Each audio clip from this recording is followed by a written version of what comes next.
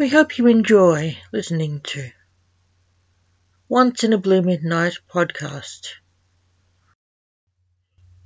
Your host is Rachel Lawson, poet and author, the writer of the works you shall hear in this podcast.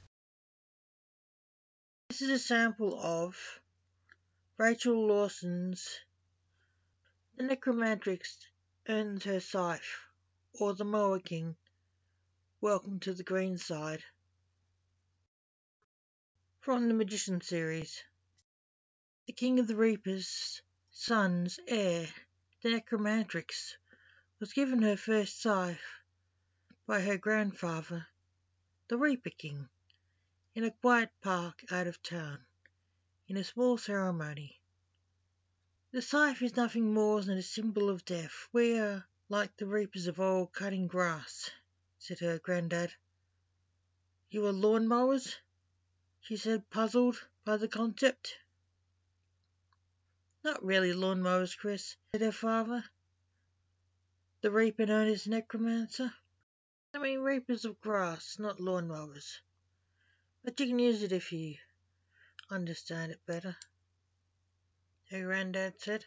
We are like lawn mowers then. We cut the grass and collect the grass and put it where it is judged best placed. His son laughed. He was amused by the description of them as lawn mowers. A couple of walkers saw the two reapers and the black-dressed Necromantrix holding an old scythe.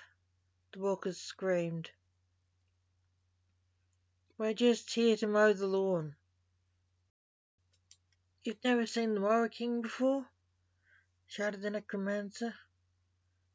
The Mower King was a big gardening franchise in that town. The walkers ran off. You scared them, you psycho, snapped back the king at his son. The king turned his attention back to the girl. Do you understand what I was talking about? Asked the king. You are gardeners? I thought you were killers, she said. No, he is, said the king, referring to her father, who was an assassin of fate. He was wanted by the police as a serial killer. Ha, ha, ha, ha, the Necromancer said. He was not amused. Oh, we don't kill, we just collect the dead, said the king. What is the scythe for? She asked. It's for killing weeds, joked her father. You can't kill a weed if you tried, laughed his daughter. She knew her dad was a bad gardener. Boy, be serious, grumbled the king. It's part of the role play. It symbolises grass or life being cut short or ended. We are just soul collectors. We take souls in for judging, decide where they go after death, the Necromancer said seriously. Why do you wear a monk's outfit? Asked the girl. We have to wear something, her father said and laughed. Symbolism. We are traditionally seen as dead monks to comfort the dead, although it now has started to scare people, said her father.